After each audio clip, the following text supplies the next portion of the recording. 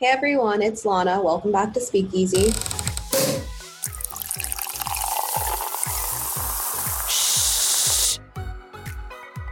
Hey guys, it's Emily here. I am drinking water tonight. I'm not feeling too good, so we love that. Gotta respect the health. This is Reagan, and tonight I'm actually taking a break from wine and I'm drinking a Bud Light Seltzer, the mango flavor. So sorry, Barefoot. And tonight I have a glass of Merlot in a very heavy glass. So, oh, it is heavy. Love the pour. Yeah, I think that means that we're ready to talk about science news and misinformation surrounding vaccines. I know that before every episode, I'm like, I'm so excited to talk about this. But this, I actually am, because I'm a huge nerd for science news. And I spent a long time in my reporter days doing science and health news. And this is really important because flu season is upon us, you know, the whole like winter's coming thing, but it's flu season. So I think right now we're entering the perfect time to get your flu vaccine, but you might hear some misinformation. Yeah, and I think this is a really important time for the media and for just people in general, because every year we see a little bit of pushback between people who are comfortable getting the flu shot, people who aren't comfortable getting the flu shot. And with COVID-19, it kind of just brings a bigger, wide range of reasons why we should or should not, or people are like for it or not to get the flu shot this year. Yeah, and kind of like Reagan said, a lot of this stems from misinformation and people not really understanding what vaccines are or how they really work within our bodies. So there's a lot of fear that kind of creates this stigma around getting vaccines. And I mean, I've seen a lot of social media posts and even just talking to family and friends saying that they're definitely not getting their flu shots this year. And that's pretty concerning for me. I mean, of course, disclaimer, we're not your doctors, so please consult with your physician if you should get your flu shot or not. But I think that this is a really important conversation to have. And last year, according to the CDC, about 48% of adults, so people 18 years or older, got their flu shots. And I personally am pretty concerned that number is going to be even lower this season. I think one of the main reasons that people are so skeptical about vaccines is just because there's a lot of questions about what goes into making a vaccine. When it comes to making influenza, the flu virus, there are 3 specific types of ways that it really kind of gets administered or made before it's administered to the body. So one is the weakening of the virus. And so this actually with the virus is still live. So this sometimes will be considered or talked about as the live virus. But a really important thing to note about this is that even though the virus is live, it has been weakened in such a sense that it cannot replicate in the same way that the flu virus does in a natural state. And for some people, that's actually not an option at all. For me, I can't have the live virus. I actually have to have the killed virus. So what that means is like the flu nose spray, when that came out, I didn't get to get that. I had to stick with the shot. What that is that they actually go in with chemical and kill the virus itself so that it can't replicate at all. And that's usually used for people with autoimmune diseases just because of their systems. But there is a big myth out there that people with autoimmune diseases can't get these vaccines or shouldn't get these vaccines, but that's actually really not the truth. So that's something to keep in mind, especially as we're quarantining this year. If you are quarantining with somebody who has an autoimmune disease, please consider and talk with your physician about getting the not live virus if you usually get the live virus. And lastly, the other kind is to take a single protein of the virus. And so what this does is through using part of the virus, it mimics an autoimmune response within our bodies, but again, not replicated, not the live virus. The CDC estimated that the influenza in 2019 caused 490,000 hospitalizations. So it is still very much a threat to people. And I think that because of the vaccine, we've gotten this understanding or this feeling of safety when it comes to the flu. We don't feel like it is as dangerous as it really can be if you don't get the flu shot. And I want to kind of go back to what Lana was saying about the way that the flu vaccine is made. I think that she gave us an amazing explanation and really broke it down in a way that's easy to understand. But the reason that there's so much fear is because the topic itself can be a little overwhelming. And so when people don't understand how their vaccines are made, it's very easy for them to assume if I get the flu vaccine, they're putting a live virus in me. I'm going to get the flu. But we're here to tell you that that is actually not true. So a lot of people are kind of wondering, like, so then how effective is my flu shot? Like, is it really worth getting? And the answer is 100% yes. When we look at CDC statistics, 2018-2019 year, there were about 4.4 million cases that were avoided through getting the vaccine. And that kind of trickles down to about 4,000 deaths that were avoided through getting the flu vaccine. And that also trickles back to what Reagan was speaking about, when it comes to our hospitals. If we have this many people that have it, so many people going into the hospitals, then obviously there starts to become an influx and overpopulation within those spaces. And some people are probably also wondering, okay, well, I've gotten the flu vaccine before, and then I still got the flu after, so how is it effective? Well, there are a few things that can kind of affect that. One, if you already were affected with the flu, and like many times symptoms in cases, especially for people in our age group and people who are healthy and young, we are asymptomatic for a time being. So you could go get the flu shot and not even know at the time that you got it that it was already there. In that case, it can't prevent anything. And two, different strains of the virus. And so if you are getting, treatment for something that you don't actually get, of course, it's not going to be blocking it. Of course, it's not going to, your body's not going to register or create those antibodies against it because it's not the same thing, even though they're very similar. Right. And I think the bottom line that we really want to stress to you guys is if you get sick after getting the flu shot, it was not caused by the flu shot. And that's just like a really, really big misconception that's out there. With COVID around, we are expected to see over 400,000 deaths by the time January 1st rolls around. And I think that like the medical community is really pushing the flu shot to avoid one of the two illnesses, because if we have a way to kind of move away from the flu, COVID-19 really stays the biggest threat that we have to face. And unfortunately, because we don't have a vaccine or any way of controlling that, it's kind of one of those things that people are becoming even more skeptical because there's even less information provided. And I do want to emphasize that you can catch COVID and the flu at the same time. But I think going, off from the flu shot specifically and just more into why that misconception kind of exists. And we start thinking about science and health news in general, specifically the landscape that we live in now with everything with COVID. And there's a lot of mistrust, not just in the media, which is something we've talked about before, but in scientists and science media. That is a huge problem that's gone on for decades. And I would love for us to really kind of dig into that and understanding why that exists. Yeah, it definitely is something that is worth talking about. And actually, Pew Research found that there has been an increase of public trust in scientists from about 2016 to 2019, but it's kind of complicated to understand what exactly that means. The most complicated thing to really understand and accept is that science has been politicized crazy since COVID-19 started. Johns Hopkins and the Pew Research Center have both come out with research that shows a divide between Democrats and Republicans when it comes to trusting science, especially with COVID-related news. And that can be so scary when it comes to what's real and what's false. And I don't think that either side has it right in making it a politicized issue. Yeah, and it's really just turned people against fact, which is just such a scary world to live in. And like I said before, distrust in science and health news isn't like a new thing that just started in 2020, but whenever something big happens, it becomes like the spotlight. So for an example, a pandemic.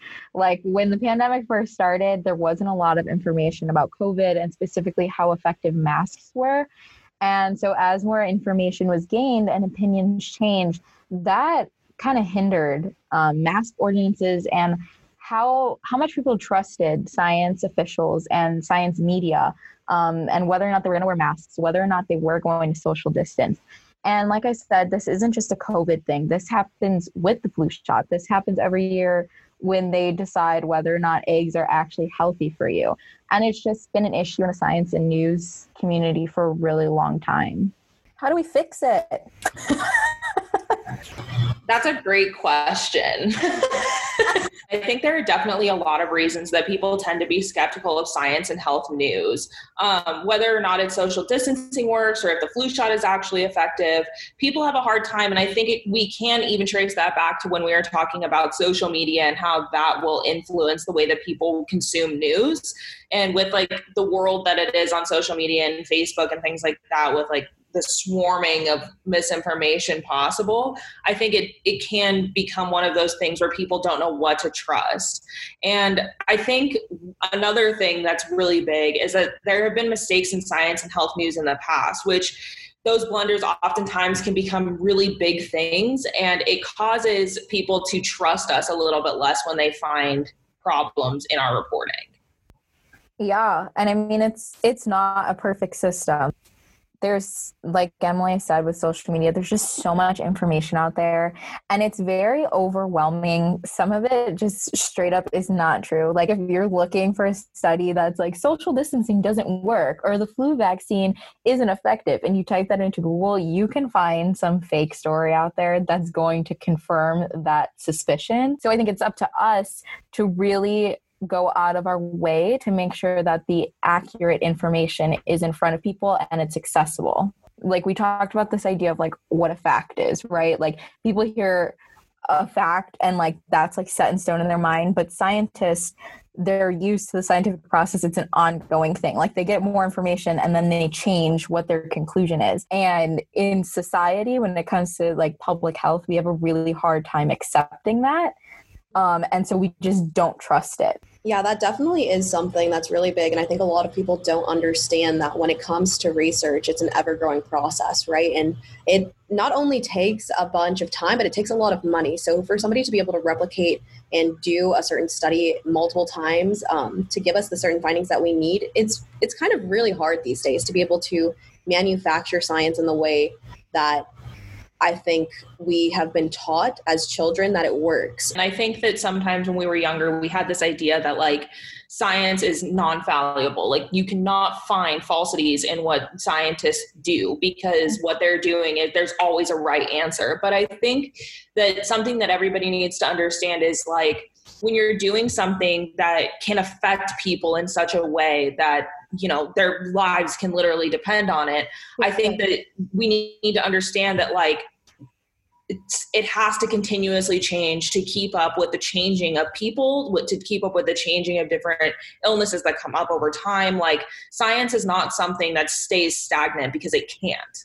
And so many wonderful things have come from that. Like obviously the invention of vaccines or like the invention of things like medicines that we need to stay healthy. We are not doctors and we're trying to explain this in the most like layman's terms we can. Yeah.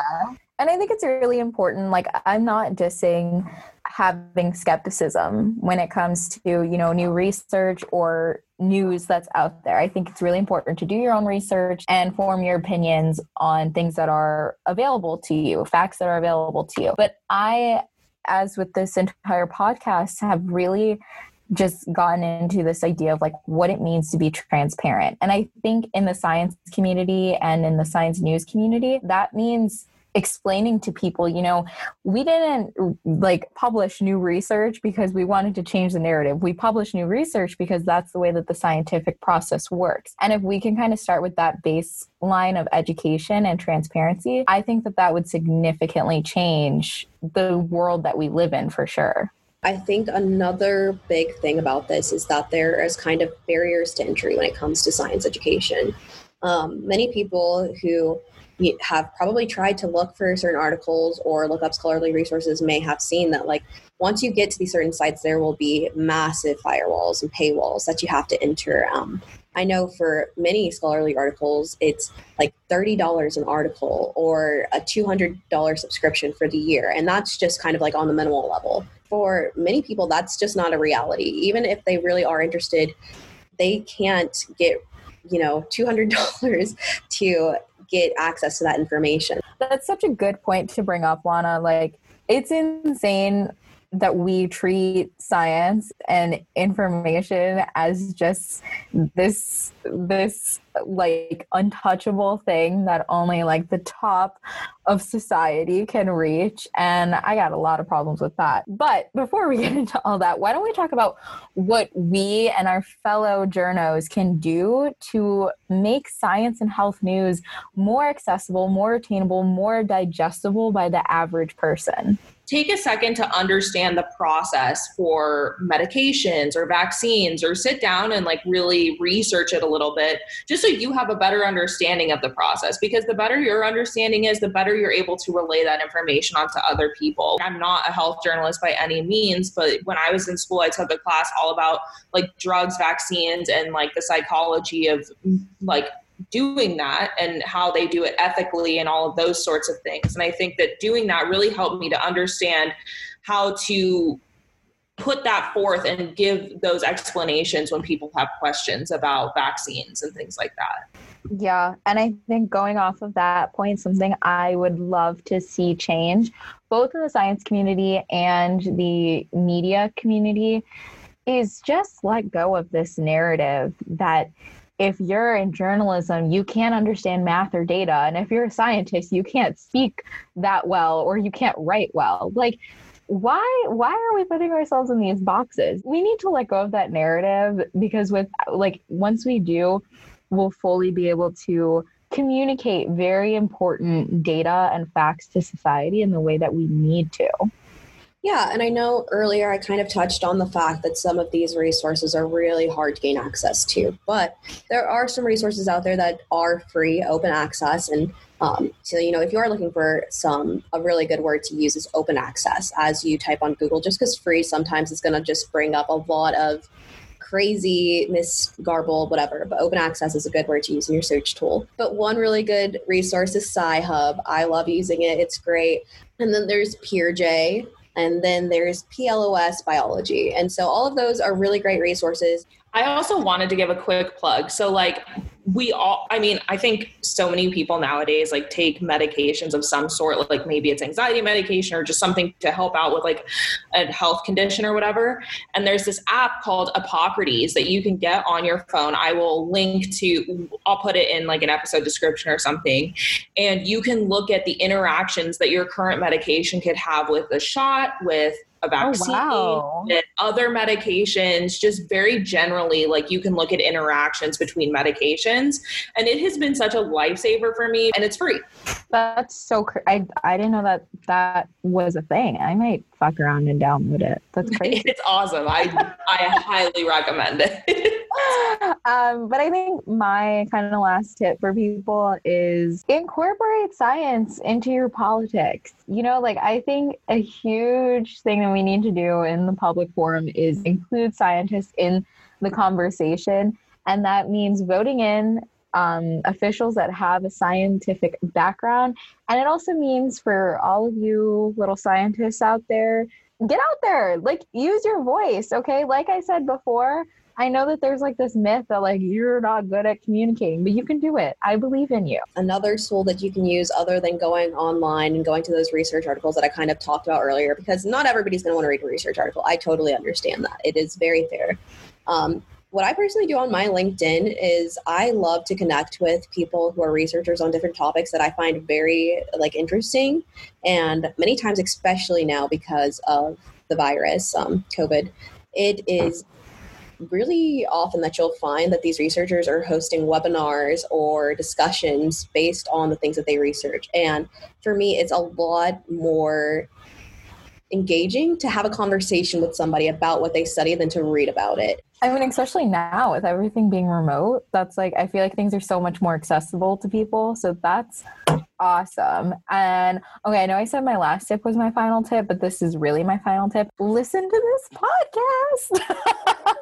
We love taking information and making it snackable. That's really, you know, my mission, even though I'm not doing journalism per se right now, I always want my career to be focused on producing content that people can actually understand and is changing the narrative and not just adding noise to the world. And I think as journalists, we have to do better at putting it out there and making it more accessible. And as consumers, we have to do better at seeking it out and actually relying on that kind of good journalism. If we can make it so that we can understand it for ourselves, hopefully we can make it so you can also understand it. Yeah, and this was a bit of a heavy episode. So why don't we make things a little fun by playing a round of Think or Drink? Yes, I'm so ready. I have the question this week, everybody, because I lost last time. So here we go. What was, friends, the first vaccine ever made? Here are your three options. I feel like anyone in like 8th grade could answer this question, and we're not going to be able to. You get three options: diphtheria, polio, or smallpox. I think it's either polio or smallpox. See, I think it's either diphtheria or polio, just because I feel like I hear about polio all the time, but I'm also like, I remember when I used to play, oh my God, what was that? Like, and like you would always just die of the Oregon Trail. The Oregon Trail. Die of that. I was like, what are you talking about? Oregon Trail. Every single time I would play, I would die of diphtheria. Oh so, my God, I feel like they had to vaccinate that, and that's why people aren't dying. I think I'm going to go with diphtheria just because I hope that that's the first thing that we were like, let's stop shitting ourselves to death. That would be really important to take care of. Yeah. Okay, so we got one for diphtheria. I don't know. Something in my heart is like smallpox. I'm going to second that answer. I'm going to echo what Lana said. Okay, are you guys ready? I'm ready. Drum roll. You're both wrong.